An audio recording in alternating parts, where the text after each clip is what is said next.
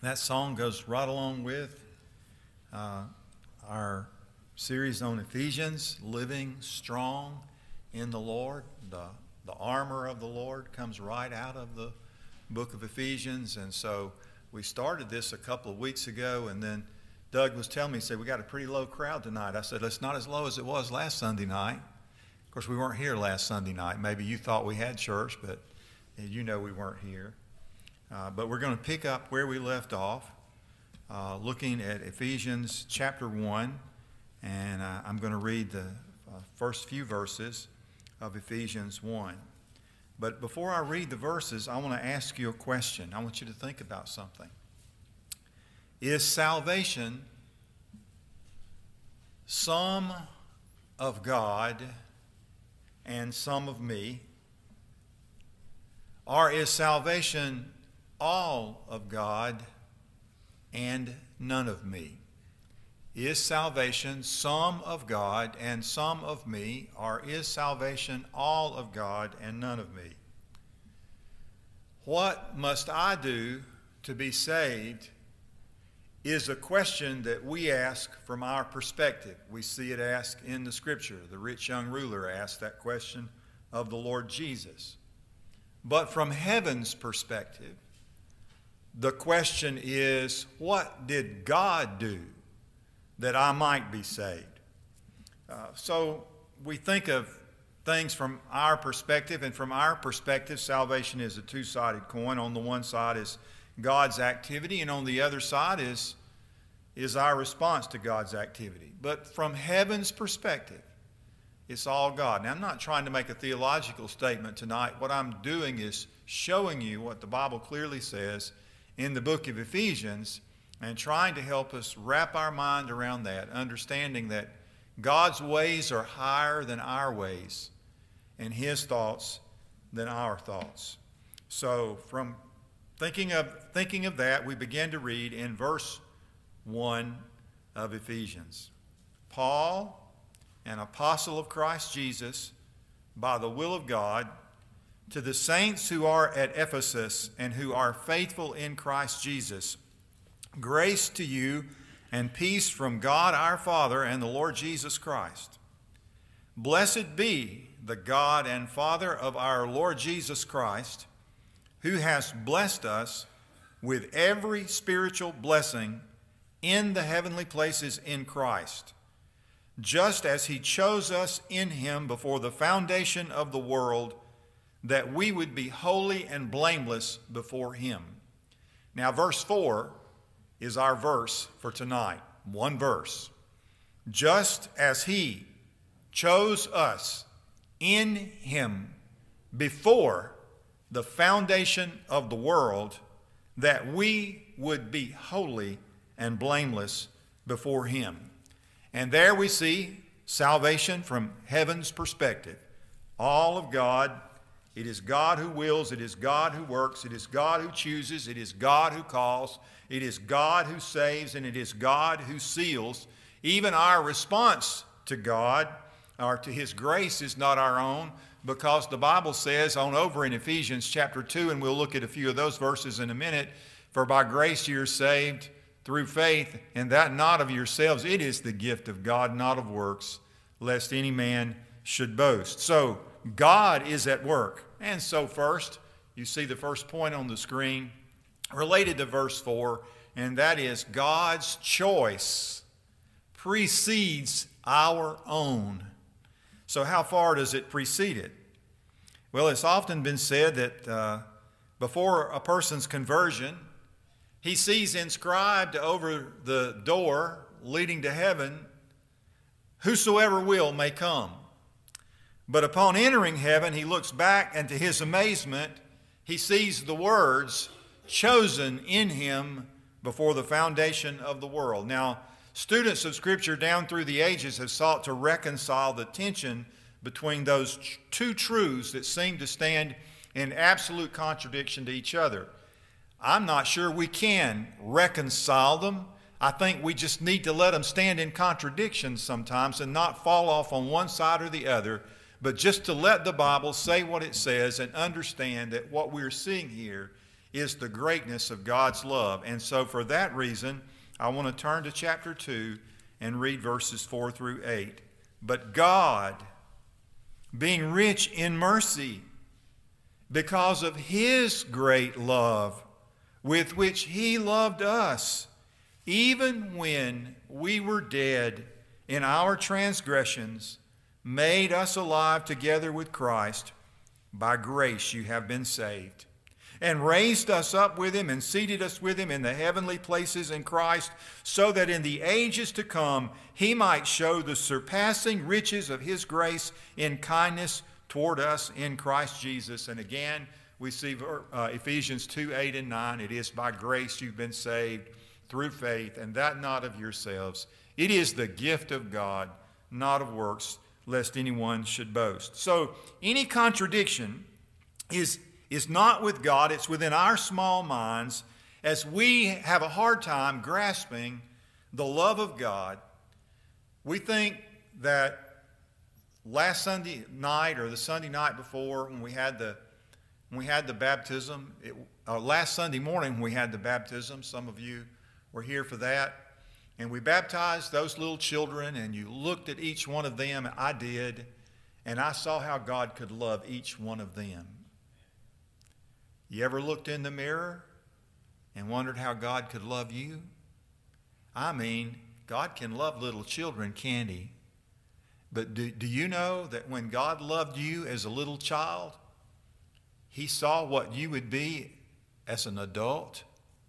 All of it. All of it. And he loved you anyway. That's the amazing thing about the grace of God. God's choice that preceded your own took place knowing full well every fault and every failure, even the ones you haven't seen and you haven't experienced yet. But God's grace extends beyond all that in ways that we don't understand. So we're considering the activity of God in eternity past. It began in eternity past, and then he unfolds how it manifests itself in time, and then how God himself seals it for eternity future. So the great truth is that before time ever was, before man ever was, before man ever sinned, God on his own, without any indication from us or what we would do, what we would choose on our own, God chose us in him. According to Paul in 2 Timothy 1:9, here's another verse for you.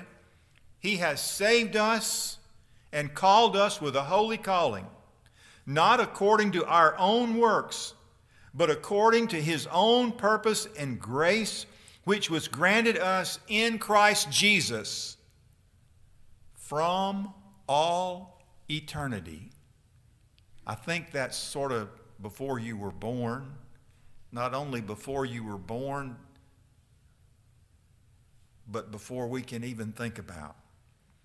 Now, does God's choice contradict our own?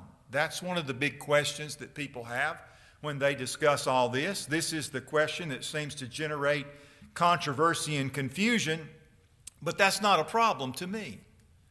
Because what I see the Scripture saying is that God so loved the world that he gave his only begotten Son, that whosoever believeth in him should not perish, but have everlasting life. That's God's plan. That God reveals his love, even revealing his love in these verses, revealing his love for you and for me long before we were ever born. Not when we were lovely. We never were lovely or lovable, but always unlovely and unlovable, as God saw what we would be, and yet he extended his grace to us. Jesus said in John 15:16, "You did not choose me." That's what he said to his disciples.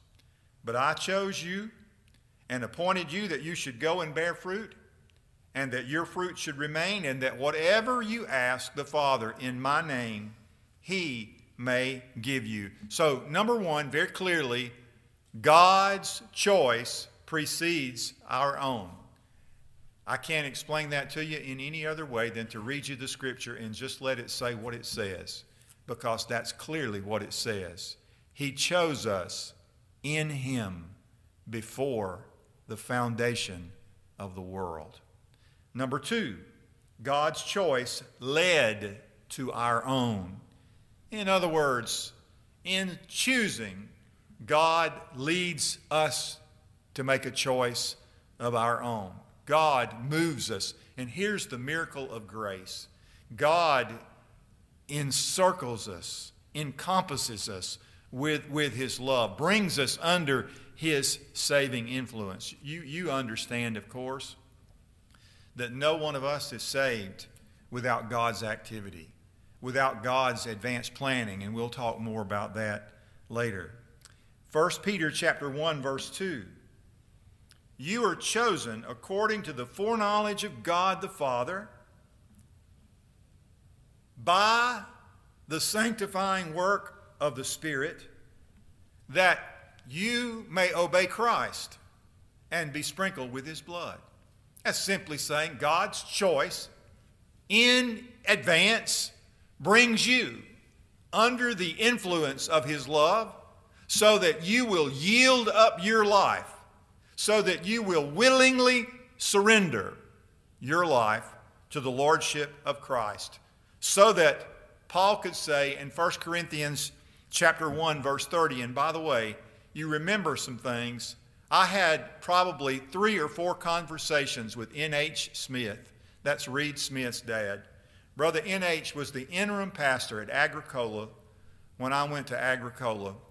And so he told me some funny stories. We'll talk about those funny stories not tonight. But Brother N.H. was a character. But one day he was talking with me about this verse, and he was telling me, he said, I'm trying to grasp the meaning of this verse. I was too young to be able to grasp the meaning. Well, I'm older now, and I still can't grasp the meaning. Look at this verse. By His doing, you are in Christ Jesus, who became to us wisdom from God and righteousness and sanctification and redemption. Is salvation some of God and some of you? Or is salvation all of God and none of you? It's the latter. It is all of God and none of you. You can't do anything to be saved. All you can do is put your faith in what God has done for you. And in the miracle of His grace, He brings you to that very decision so that God's choice before eternity, before time began, from all eternity, leads to a choice of your own. You come to put your faith in the Lord Jesus Christ. If you did that as an 8-year-old boy or an 18-year-old young person, or if you do that tonight as a senior adult, it is God's activity that brings you to that point. God in His grace and mercy. Number 3, God's choice secures our own. Now, what does that mean? Well, it just means that if it's up to me, I'm not going to make it. You understand the feeling? If it's up to me to be secure and to be secure in my own salvation, that's what makes us a little different than the Methodist. The Methodist, by the way, John Wesley believed in I love his view of sanctification. He believed that sanctification was a crisis. He didn't believe in sinless perfection, but he believed that it gave you a passion to be that and be the kind of person that God wanted you to be. But Methodists believe that you can lose your salvation. If you got to hang on to this horse, you're going to get thrown off because you can't do it. You can't do it. And speaking of the times of the end, Jesus said in Matthew and Mark chapter 13, verses 19 through 22, those days will be a time of tribulation such as has not occurred since the beginning of creation, which God created until now and never shall. And unless the Lord shortened those days, no life would have been saved. But for the sake of the elect, whom he chose, he shortened the days. And then if anyone says to you, behold, here is the Christ, or behold, he is there, do not believe him. For false Christ and false prophets will arise and will show signs and wonders in order, if possible, to lead the elect astray. Is it possible to lead the elect astray? These are the people that God has chosen. You're saying, brother, are you telling us that God chooses who will be saved? I'm saying God set his love on everybody. That's what I believe. I believe God is not willing that any should perish, but that all should come to repentance. Will all come to repentance? No, they don't all come to repentance. Not everybody comes to repentance. Some don't yield themselves up to God's will in their lives. But this is what Paul said in Philippians 1:6. And he said, your salvation is not secure because you have chosen Christ, but because he's chosen you. He said, I am confident of this very thing, that he who began a good work in you will perfect it. That means he'll bring it to an end. He'll bring it to completion in the day of Jesus Christ. His choice does not contradict your own, but his choice calls forth your own and then brings it to completion. Number 4, God's choice controls our own. In other words, it's in the verse here, verse 4.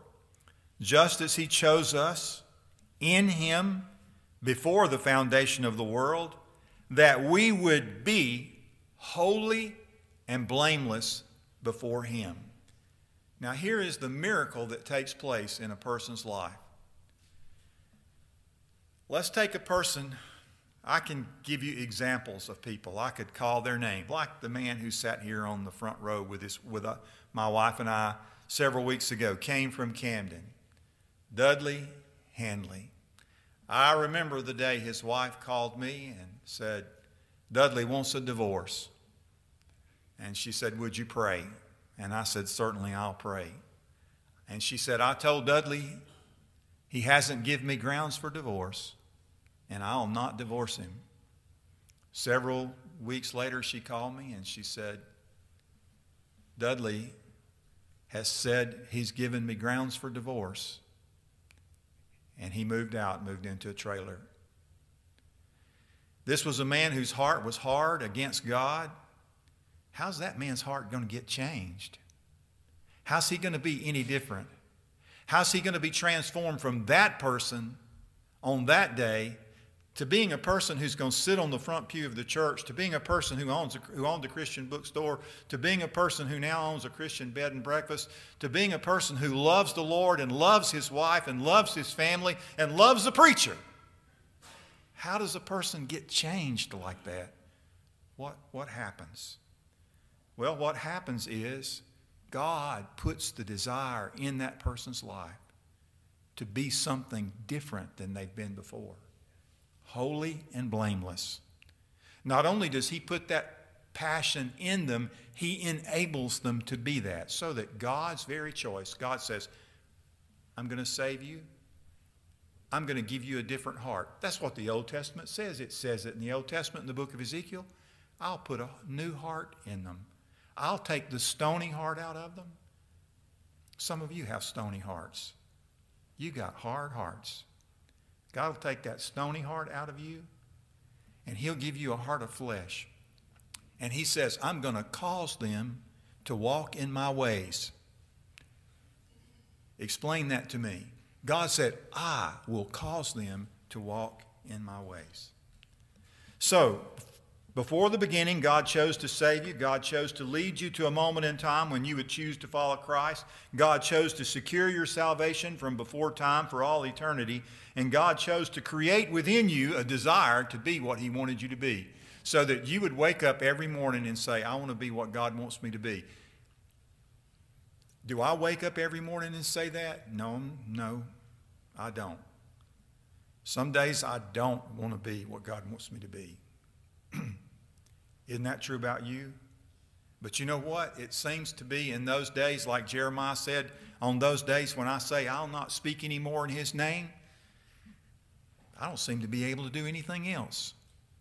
As bad as I want to, as the farmer would say about his mule sometimes, kick out of the traces, God just puts me right back in and says, no, I have a different plan for your life. I have a different purpose for your life. I love the passage in Psalms that says, David said, I would have been hurled headlong had the Lord not been the one who was holding my hand. God seems to be in control of the life of a saint, making us to be the people that he wants us to be, because his plan and purpose from our life. Well, let me just say it this way. The genesis of salvation occurred before the genesis of creation. And whether it be the creation of the world or the salvation of your soul, there's one cause, one prime mover behind it all, and that's God. God chose us before the beginning, chosen to be his, chosen to stand in his presence. He didn't choose us because there was something in us that made us desirable or lovely.